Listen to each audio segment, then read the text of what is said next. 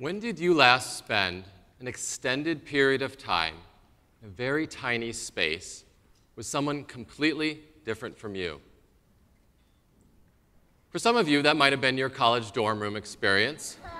And if it looked anything like this, you probably wanted to escape a lot, even though you were probably stuck with them for an extended period of time.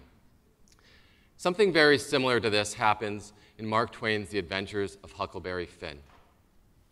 You have Huck, who's a 13-year-old white American boy with an abusive, alcoholic father and a strict Christian guardian who decides to escape from both of them, then runs into Jim, who's a middle-aged African slave, actually owned by Huck's guardian, who's just found out that he's going to be sold down the river by her.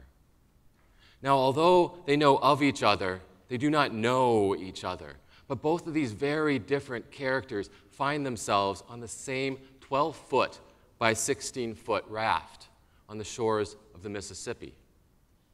Now, as a former English teacher, I was always fascinated by this little detail of the raft, which is buried somewhere on page 50 or so.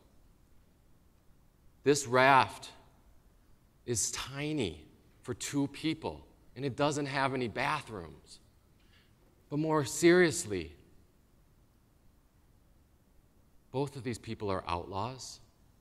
One of them is considered 100% human, the other only 60%, which means that Huck ostensibly has all the power on this raft, and Jim has absolutely no reason to trust this kid.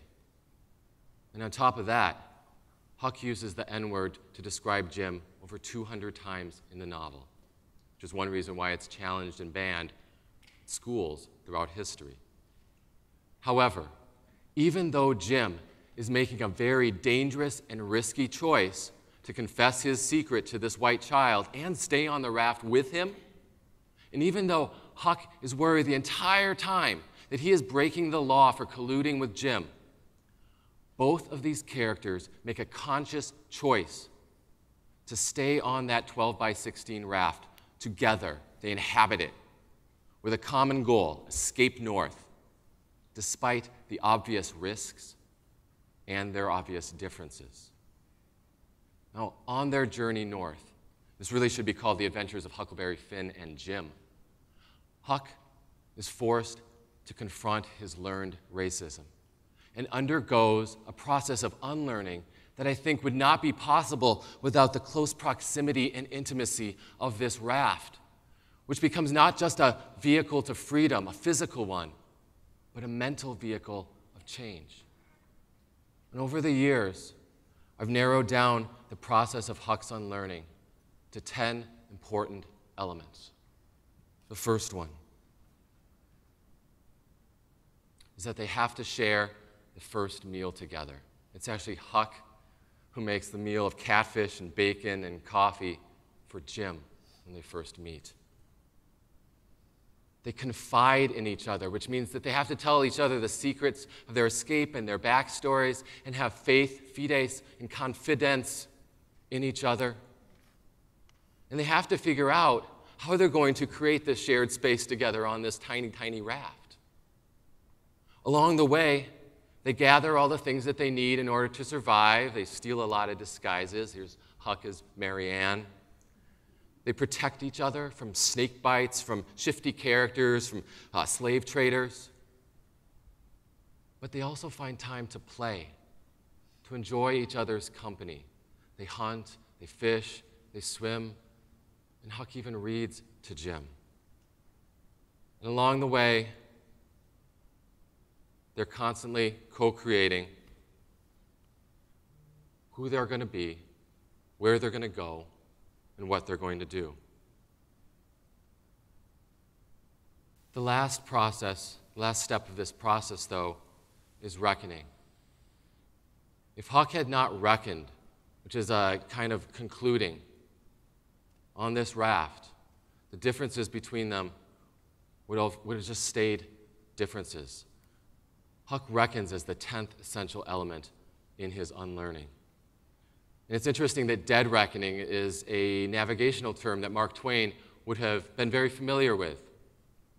And what it means is to determine one's current position by considering one's previous position and then using data like speed and time and current to figure out where one is. And for a 13-year-old boy, and I've known a lot of 13-year-olds in my teaching career, Huck does an awful lot of reckoning about his current position in society and his current position with Jim. I think that there are three very important reckoning scenes which are worth noting. In the middle of the book, Huck decides that he has to humble himself to Jim. He decides to apologize to him for the very first time for hurting his feelings. Jim even calls him trash at one point. And he reckons that he should, and he does, and he doesn't feel sorry for doing so. And later on, even after everything that they go through, Huck tests himself towards the end, and he tries praying to God for forgiveness, for helping out Jim. But the words wouldn't come, he says, and he reckons it's because you can't pray a lie. And then even after that, he tries writing a letter to his guardian and Jim's owner saying where they are. But then he tears it up and reckons, if helping Jim is going to get me sent to hell, then all right then, I'll go to hell. Remember that the raft is both a physical vehicle to freedom, but also a mental vehicle to change. If it were not for this raft, they would remain completely different. And yet, Huck is able to, by the end, come to relate to Jim, his friend, and vice versa. And he even goes so far as to say, essentially, I am Jim. Their friendship and Huck's unlearning process should challenge all of us to unlearn our own prejudices, even if it takes 300 pages and a lot of messy reckoning. Now, is the 12 by 16 raft's transformative power applicable to other parts of our life? Are there other things that we need to unlearn? I think so. I first borrowed the raft concept in my English classes, not just the American Lit ones, but all of them, as a vehicle to create class culture, but also urge my students to unlearn, surprisingly, school. I wanted them to unlearn the idea that I was the only teacher and leader in the classroom, and that they were all my followers. To unlearn the idea that learning was just a solo act and not collaborative, that it was all about grades and competition, and that learning was failure-free, and that it should be orderly and unmessy. So it would throw every new batch of students for a loop when on the first day of class they would come in and a mysterious 12 by 16 space was taped to the floor. And instead of launching into a boring syllabus of, here are the books we're going to read, here's what everything's going to be worth, and here are my expectations for them, instead I would tell them the story I just told you of the raft and invite them to raft with me for the remainder of our time together. If we were lucky, on a nice day, we would go outside and enjoy this metaphorical meal, first meal, with pizza. So we'd have a real meal outside, and I would tell them about the raft there. But then I had to ask them to help me create a shared mental space that would take us through the rest of the year. And I would tell them that raft stood for respectful, accountable, forward-thinking, and moving, and thoughtful. And I would ask them, what are these things going to look like for you, and for me, and for your classmates? I would take all of their ideas, synthesize them, put them on a big scroll, read it dramatically, invite them to pledge their allegiance to it if they wanted to, then tacked it to the wall so that we could refer to it throughout the year. But of course, the idea behind the raft was for them to internalize it. So the first time I heard a student say to his or her classmates, hey, get back on the raft, or I would ask them, are we rafting well? And they'd say, no. I knew that they were beginning to internalize it and make it their own. Rafting for us meant a lot of talking and reflecting. It included a lot of arguing and reconciling. arguing more in the form of disagreeing with each other and making mistakes together. I remember a particular Friday, and I had just finished introducing a new rhetoric assignment to my freshmen for the weekend, and hands shot up. They said, "This will not do." And I said, "What will do?" And they said, "Please leave the room." After a nice coffee break of about 20 minutes, they invited me back, and a girl was standing at the whiteboard with lists and charts and the rhetorical triangle of ethos, logos, and pathos that I had just taught them, and she proceeded to give me their new proposal, which they ended up doing. On other occasions, when we were rafting together and some of the kids were going overboard, or I was going overboard, or we were all going over a waterfall together, and part of it was on me, I would humble myself and apologize to them, and we'd figure out where to go. But most important on this raft, this classroom raft, was the idea that the students should be responsible for determining the direction of it. So often we would reckon what was going well, what wasn't going well, and how could we fix the latter? Sometimes whole parts of my curriculum were tweaked or revised or scrapped altogether and replaced with something new that we had created together because we thought it would be more effective, or so we hoped. Many kids took their oars and paddled wildly because we've never done anything like this before. Other kids didn't quite know how to hold the oar, and because they had never done anything like this before, been treated this way. If all this sounds messy and unconventional, it was. But it was all in the name of the raft culture that we were trying to create, a culture of learning, but also unlearning. I've been able to, throughout the years, apply this raft concept to other areas of my career and life. At my old school, I helped co-create a larger service learning raft called CLASS, for instance, which stood for Character, Leadership, Accountability, Service, and Sustainability. And this raft brought together 4th through 12th graders, kids from all of those grades, all different kinds of kids, with a common goal of recognizing injustices in their world, learning about affected communities, serving them with action and awareness building. And we were trying to help them unlearn things that, like service and accountability, were the same thing, that service without learning about issues and creating relationships with people was not quite service, that leadership without character and accountability was okay, but most of all, the idea that their voices didn't count and that they could not change the world. And so they too signed a raft pledge, usually on an oar, and committed themselves to working for an entire year, creating shared spaces outside of the classrooms with that common goal to learn how to serve others. I also, at 6:26 a.m., every Wednesday and Friday for the last 3 years, have been part of an even larger raft community called November Project in Milwaukee.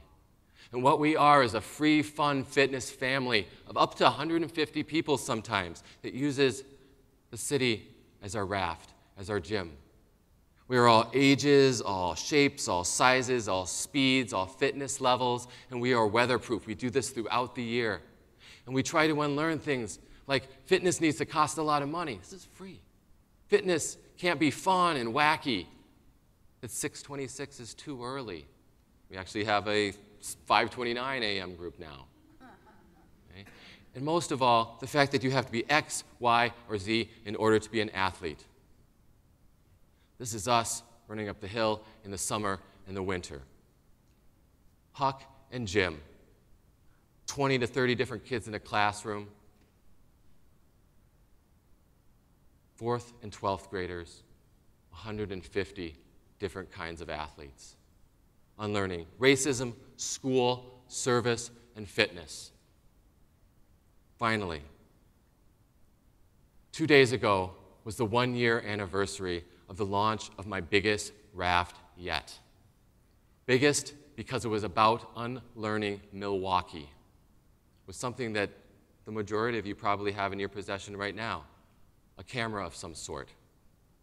September of last year, in response to the August 13th police officer shooting of a man in the Sherman Park neighborhood and the unrest that followed, I created ZipMKE. But it wasn't just because of that. It was because of the divisive, dichotomous, vitriolic language I heard on social media describing that Sherman Park raft. City, inner city, suburban, urban, good neighborhood, bad neighborhood, white people, black people, that neighborhood, those people, savages, barbarians, and worse. And was not surprised that we had not unlearned these things, even though it was 2016. But I knew that we had to. And a lot of well-meaning people kept asking, what do we do? What can we do? And I couldn't help but think about Huck and Jim and the 12x16 raft. Before we could answer, what can we do, we needed to answer, what do we need to unlearn? And these are some of the images that we saw for days and weeks and months of that event. This became the narrative, not just of that night, but of the Sherman Park neighborhood, and unfortunately for some, all of Black Milwaukee. And so when we created ZipMKE, we wanted the mission to be to create neighborhood pride. Show us what you got. To create community connections. Let's start to see each other. To expand social perspectives by diminishing our preconceived assumptions about each other. And question even further that narrative that Milwaukee is only just segregated, is only disunited. It's been a rewarding year, but also one which has been very difficult and messy. We still have to figure out, how are we going to reach all 28 zip codes? Are we really making a difference with pictures? And yet these pictures here are also taken in Sherman Park. I invite you, in closing,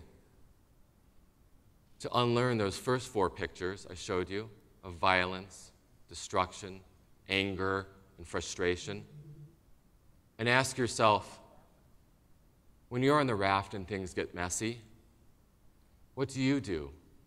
Who do you rely on? What do you need to unlearn? What do you want to unlearn?